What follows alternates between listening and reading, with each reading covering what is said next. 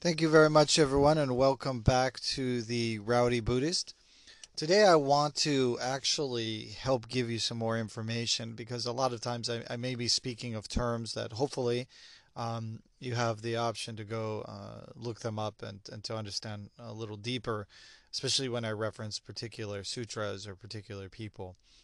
But what I'd like to do with this segment is to get you some more insight. Of course, you might have heard me multiple times referring to Grandmaster Tien-Tai, otherwise known as Ji.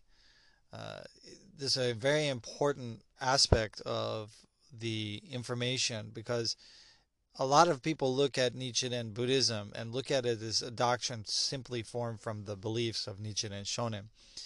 But what I've come to comprehend and understand, and this is the same because a lot of people don't understand the many founders of Kamakura Buddhism and the one specific practice teachings, right? So focusing either on sitting zazen or chanting the Nembutsu or chanting Namu Myoho Renge Kyo. This kind of reinvention of the practice to focus, in a way, almost ultra orthodox, paring away all the extra stuff. But they kind of look at them as like new religion, new practices. But what's really phenomenal is about Nichiren Shonin is that people really look at Nichiren Shonin and think he was some kind of blowhard or arrogant person. But in actuality, what he was simply doing was reiterating, without any compromise, Master Tiantai's teaching, which, if you look at the Lotus Sutra, it says specifically to teach the teaching as it is. So therefore, we don't add our ideas to it, etc. We practice it based on by the teachings that they were able to receive. So even the sayings and quotes that Nichiren Shonin uses, and also other great teachers like Master Dogen of the Soto Zen tradition, etc., they used previous masters' teachings, and it sounded like it was just from them because we're reading their teachings now without that context. But actually, a lot of them came from previous teachings that they believed that they understood and were focusing on what was the most useful aspect in order to help enlighten others. So today I want to talk about Master Tiantai or Ji Yi. And Master Ji Yi lived from 538 to 597. And he's seen as the principal founder of Tendai or Tiantai Buddhism. Uh, and also, one of the things that he's known for is producing one of the most important synthesis of teachings, of different fragmental teachings that he incorporated together in order to find some kind of collection of information for practitioners of Buddhism. Uh, and they call it like almost like disparate fragments. And actually, unfortunately, they even nowadays modern Tendai looked at Master Tien-Tai or Ji as simply the compiler of information. But Nichiren Buddhism, we look at it very, very differently. So he had compiled this information during the Han Dynasty when a lot of Indian sutras were first being available to the Chinese in their language. So as we know, even the translation of the Lotus Sutra from Sanskrit to Chinese was a massive undertaking because two different distinct languages, how they're written, how they're interpreted, and Chinese being a very poetic language, um, made it extremely complicated to translate Sanskrit into Chinese, and also the way it's written. So that was an amazing accomplishment. But this was the first integration of Indian sutras that were brought over, and if you look into that century, there were many, and before that, many great masters who risked life and limb to go and collect these sutras and bring them back. Um, and it's important to see that one of the greatest things that is attributed to Master Tiantai is what's known as the Pan Qiao, which is meaning literally the classification of teachings. So we'll see this because this is a really big integral part of Nichiren Buddhism, which it became a standard tool for sorting out you know, the different Buddhist teachings and traditions, allowing to, formulate some kind of timeline as the process of the Buddhist teaching and how they were ordered, and that order had a meaningful purpose. So, but from research, of course, this is attributed to Master Ji, but it was actually a lot of his contemporaries. He had been able to derive information from and from the systems. And he of course mentions this in his work, so you'll be able to see he often refers to the 3 southern and 7 northern masters and schools. So that's a really important part, because that's an integral part of Chinese Buddhism. But he did his own doctrinal classification, which was, in many ways was seen as more comprehensive. And obviously it endured longer than the other teachings of the predecessors. So what we see now is actually what Master Ji Yi compiled. And the other thing that he brought was the process or practice of religious practice called Kuan. And this is what created into what is now known as the Tien-Tai tradition. And of course, that's alongside many of the other traditions, such as the Chan tradition. And later I'll explain there's a very integral closeness as to why Zen Buddhists took this word Chan and where it came from. Because it's actually coming from the same source, which is pretty interesting.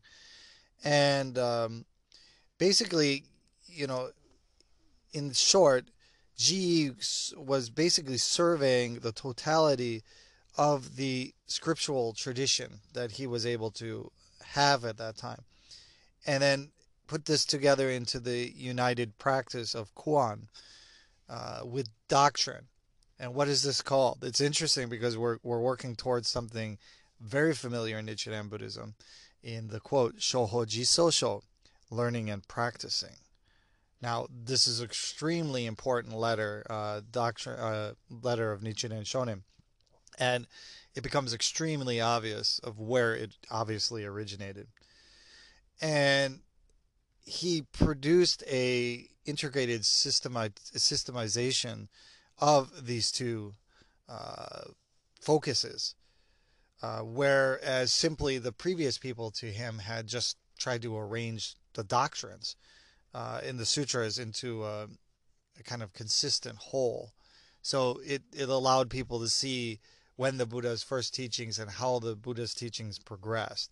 And then, of course, ultimately, and these systems were through many different schools, because, of course, the sutra in which they followed was the most significant sutra in that listing. So, of course, here is the Lotus Nirvana. So the Lotus Sutra, of course, being seen as the most substantial, the collection of the Buddha's pure essence, and that what all the other teachings were obviously leading to. So, Ji organized this really great, far-reaching synthesis and introduced a lot of really new ways of looking at Buddhist thought and practice from some of the earlier traditions. And also from this, we see from the Tien-Tai school, it opened the door to massive developments in Buddhist thought and practice. All you have to do is see even Tendai in Japan, how vast and through the different centuries, how the different teachings had moved and the different kind of practices, etc. That it just became this amazing collection of practice and study. So Ji's role in producing what's called as a unified vision of Chinese Buddhism has been, in a way, there's a political connection to this, and that is his patron. His patron was the first emperor of the Sui dynasty, and that Sui dynasty existed from 581 to 618. And this was really significant because what it did, it was uniting the north and the south of China after a long period of wars between the courts. They were reuniting them. So as you can see, there may have been a very deep influence in order to bring or unite with this idea of um, the one vehicle, being able to unite the different schools of Buddhism in thought and practice. And before the Sui dynasty, in northern China, it had it had been said to have been oriented towards the practical side of Buddhism. Okay, so what worked and what didn't. This is because these were also men of action, and often, as we see in like the kind of seen as barbarians from their ancestry, and the South tended to be like the court, theoretical, the doctrinal, and basically full of aristocrats and scholar officials. So you could see that bringing these two together was an extremely remarkable accomplishment for the Sui dynasty, right? And this is obviously reflected in these teachings. So it's very important that we understand that not only this synthesis of Buddhist teaching, but and the deliberate emphasis that we can see in this synthesis, which is placed on words, doctrine, and practice. And this is very interesting because there is a Gosho, a letter by Nichiren Shonin, that talks about the same, uses the same teaching, the same metaphor as Master Tien-Tai in saying to unite these two practices. He says, quote, the two wings of a bird, that these two practices are the two wings of the bird or the two wheels of a cart. And that if either one of them is impaired, then you wouldn't be able to attain full spiritual awakening. And actually, there's a letter with Nichiren Shonin that talks about husband and wife and the kind of the relationship between two um, uh, how do you say, the couple, that it is like the wings of the bird. And also, this comes back to a very important part again, that I look up that doctrine, I mean the letter Shohoji Sosho, learning and practicing. We use it quite often in our Sunday services. And this is what it's referencing. And you'll see, wow, that really Nichiren Shonin was a purveyor of trying to bring back these concepts of Master Tien-Tai or GE. So it a lot of the multiple teachings that survive from Master GE, the works fall easily into two categories of either doctrine or practice. Um, and it allows us to see and understand at a deeper level both aspects. And of course, there were about, they say that, there were quite a substantial amount of Master Tien-Tai's works, but many of them are missing or extinct. But about half of the 35 works of GE are still extinct, which are still around, deal with practice. So they still exist, basically, is what I would say. And they deal specifically with practice, which is quite interesting because when you read the Lotus Sutra, where is the practice? It doesn't specifically say chant the sutra, chant the Daimoku, etc. But this is where Nichiren Shonin was specifically finding, and through his understanding, focusing and paring it down to the practice of the Odaimoku. So there are uh, what are known as the three best, most important, well-known works of Master Ji. And the first one is the Fa Hua Suan, which is the profound meaning of the Lotus Sutra. You probably have heard of that in Nichiren Shonin's writings. The Fa Hua Wenchu, which is the word and phrases of the Lotus Sutra. And the Moho Chi Quan, which is, of course, is the Makashika. And these are seen as the very heart of the Tiantai or Tendai tradition, and are commonly referred to as the three master works of Tiantai. And the first two, of course, as you can see, they belong to the doctrinal part, explaining the connection with the Lotus Sutra and the commentaries of the Lotus Sutra, basically. And the third, of course, is the Moho Chikwan. That is the Makashikan. And this is the one of the three that deals specifically with the religious practice, otherwise quote wings of the bird, which is actually what makes the bird move, makes the bird be able to change or go up or go down. So this is the action part of it. And you know, there is a contention that where is the connection specifically in all the works. Master Tien-Tai doesn't specifically say that it's based specifically on the Lotus Sutra. So some schools will do that. However, I feel after studying and practicing the Makashikan that it is very much based in the Lotus Sutra, in the spirit, the essence of the Lotus Sutra. And I believe that was what Master Ji was conveying to us. So there's a lot of debate as to whether or not it is really based on the Lotus Sutra.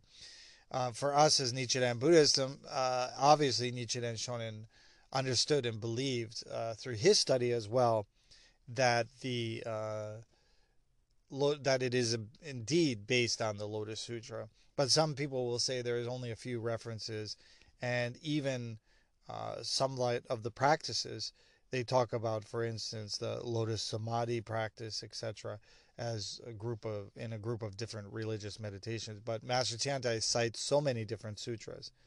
But as we were talking about the periods, the 5 periods and 8 teachings, which we can go into later.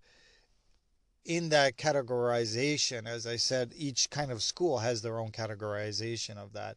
But the Tian-Tai categorization of the 5 periods and the 8 teachings is the usual accepted amongst Buddhists, especially in Korea, China, and Japan.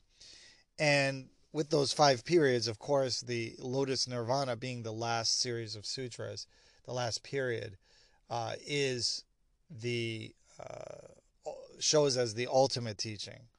That those were specific by the Buddha's practice and study, that he did it in a specific order in order to lead people to the Lotus Sutra, to the idea of the one vehicle. And in many times you'll see that the Lotus Sutra is seen as the harvest, right? They call it the harvest, what is finally being brought out from the teaching. And the Nirvana Sutra is seen as the gleaning of the harvest. And if you look up what gleaning it means actually like pounding it and kind of how do you say, perfecting it, or the actual physical action of preparing the harvest, which took me a while to understand that analogy. But you can go in and look what it means to glean when you have a harvest of wheat, etc. And this is why people think that it's very much connected to the Lotus Sutra, is because of this particular and the most important thing that sticks out for Master Tien-Tai or GE of the 5 periods and 8 teachings claim that he had. So, and also it can be seen that he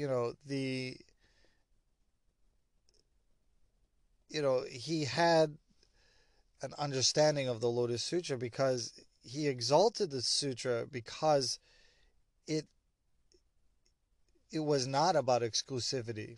It allowed the idea of the one vehicle, right? And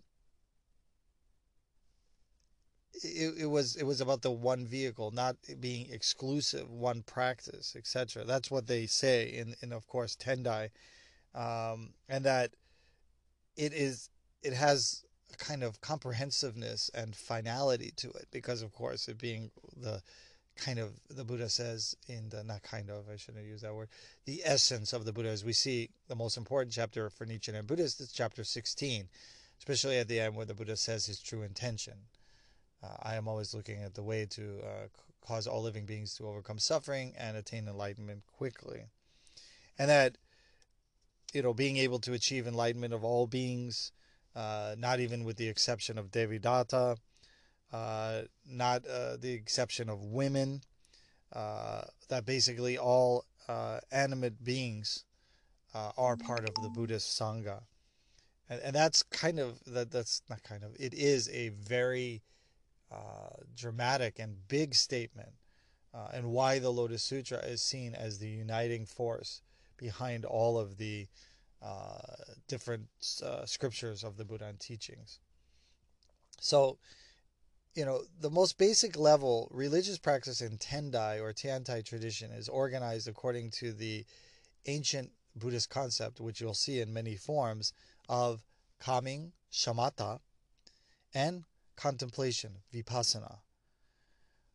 So they use these ancient teachings, but their adaptation of Master Tien-Tai with all of the works, this concept is really considerably altered and enlarged, because that's what I look at the Makashikan as, the greatest meditation manual and way of living that I've ever seen. And when I was able to study and practice it with somebody who actually understood it, which had to go to India, etc., to understand it, it made Buddhism have a practical sense. Just like the wings of the bird, finally you feel yourself gaining some leverage in your study and practice.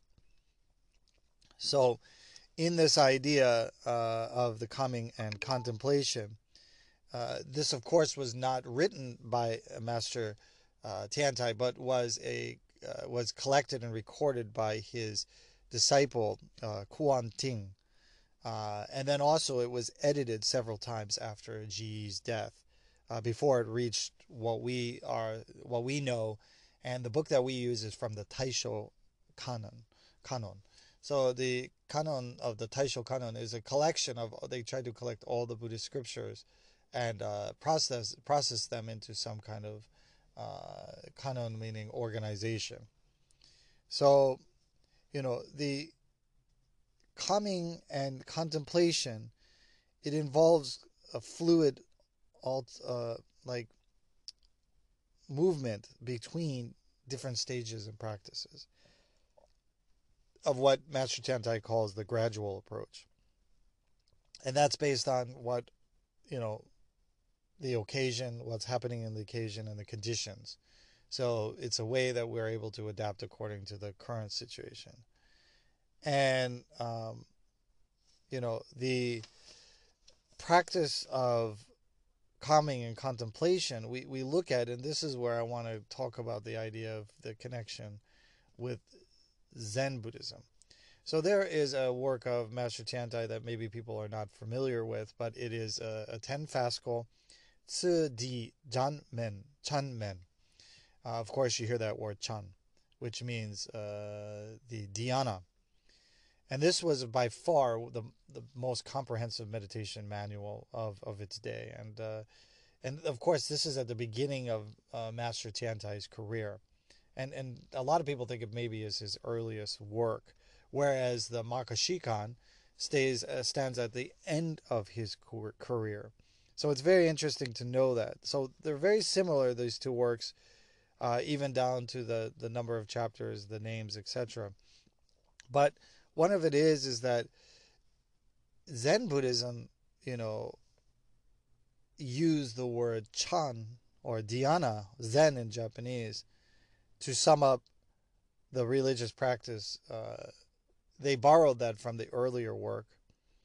And in Tendai, which was replaced later by Master Tien-Tai in the later work of Makashikan, which is Chi Kuan, and that is Shikan, Shamatha Vipassana. And that is a very interesting idea that they come from the same source. But Master Tien-Tai, the reason why he changes it, and he talks about it, and he says that he changes the term to the calming and contemplation because it served as an overarching term, kind of over everything, for religious practice in the Tien-Tai tradition. So everything was under this great arch of Shikan.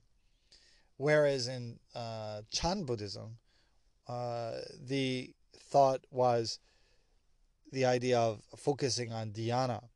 But actually, if you look at it, Master Tien-Tai had discarded this idea in his later works, because it was seen as not comprehensive enough to fully encapsulate all of the practices, that it was only one part. So actually that's the idea of shamatha being one part, and that with this idea of shkan, shamatha vipassana, was seen as the overarching, over the main goal of the practice of shkan meditation. So many people are familiar that this word chan represents the Indic word from India, dhyana, and chi kuan translates as shamatha vipassana. But as GE used the two terms, there are multiple levels of meanings that are not included in the original Indian concept. Each of them denotes that for him, the whole of religious practice and not merely the concentrative aspect. That's why I was saying he saw it as too restrictive, that it was missing the insight part of it. And that's why Chi Kuan or Shkan is the idea of concentration insight as a more whole concept of his practice. And, you know, as Master Ji went on in his years, he grew to regard the religious practice and religious perfection as fundamentally composed of two elements: the static and the dynamic, the quiescent and the luminous, the cessation of delusion, which is nirvana, and the finding, or how do you say, bringing in of the ultimate reality, which is bodhi. And to express this, he had to write, about the concept of Qigong, and for him that became more suitable because, as I said, then the concept of Chan, which he states was kind of limited to just shamatha, and this seems like a lot of information, but before I go, I want to just give you a little insight to the idea of calming, shikan. So the first one, shikan, calming. Master Tien-Tai says it's like a closed room, like closed and windowless room. So just purely dark. That's the emptiness, calming. And that the contemplation part, the kuan, is like a lamp that burns brightest when the air is still. So when the flame is the lightest, because the mind is still, the air is still, the flame is able to burn. And with that flame, they use the idea of light because it illuminates the whole room. The second is calming is the soap that loosens the dirt, and contemplation is the clear water that rinses it away. Again, this is, of course, being attributed to the mind. They also use it in the idea of action, that calming is the hand that holds the clump of grass, while contemplation is the sickle that cuts it down. Very interesting. Again, I believe that is within the metaphors that they use. Again, going to the idea of the reaping of the harvest and the of the Lotus Sutra and the Nirvana Sutra. And he basically expects and explains that through the effective religious practice, right? So we are able to see tranquility and insight, or stillness or clarity. And he used it at the idea of, and this is actually the depth of a pond. And in the Indian system, because there's additional, how do you say, connections to that, we use the idea of a pond for the idea of purity, to be able to see even the idea of the purity of the food, right, that you eat, or the purity of your thoughts, etc. They use this contemplation of the mind. And it's seen that when you have stillness and clarity, the depths of a pond become clear. When the ripples on the surface are stilled and the sediment in its waters settles. Very fascinating, because there is a great Ayurvedic concept that's associated with this, the idea of sattva, or purity. That is the state of shkan. And in the last part to explain, Qi Quan can be understood as a kind of description or awareness that not of the person who's practicing, but of what we're trying to attain or realize, the ultimate nature itself. That is seen in the concept, which we can go into later, of kanjin. You'll see not just my name, kanjin Nichiren Shonin refers to it, of course, in the kanjin Honzon Sho. And so we have used the word and the, whatever allows you to understand the nature and the connection between the two, that it uses the concept of qi chao, which is quiescence and illumination. So very important to understand what is the goal of our practices, Nichiren Buddhism. And I believe, through my study and practice, that Nichiren Shonin was by far a true practitioner of Tien-Tai Buddhism, and that he was, of course, all of his teachings are in harmony, and a lot of it comes from Master Ji's tradition and practice. So, very amazing. I just wanted to give you some background on that. I hope it was helpful, and I look forward to talking to everyone again in the future. Thank you so much for your support of this podcast, and thank you very much. Namu Myoho Renge Kyo.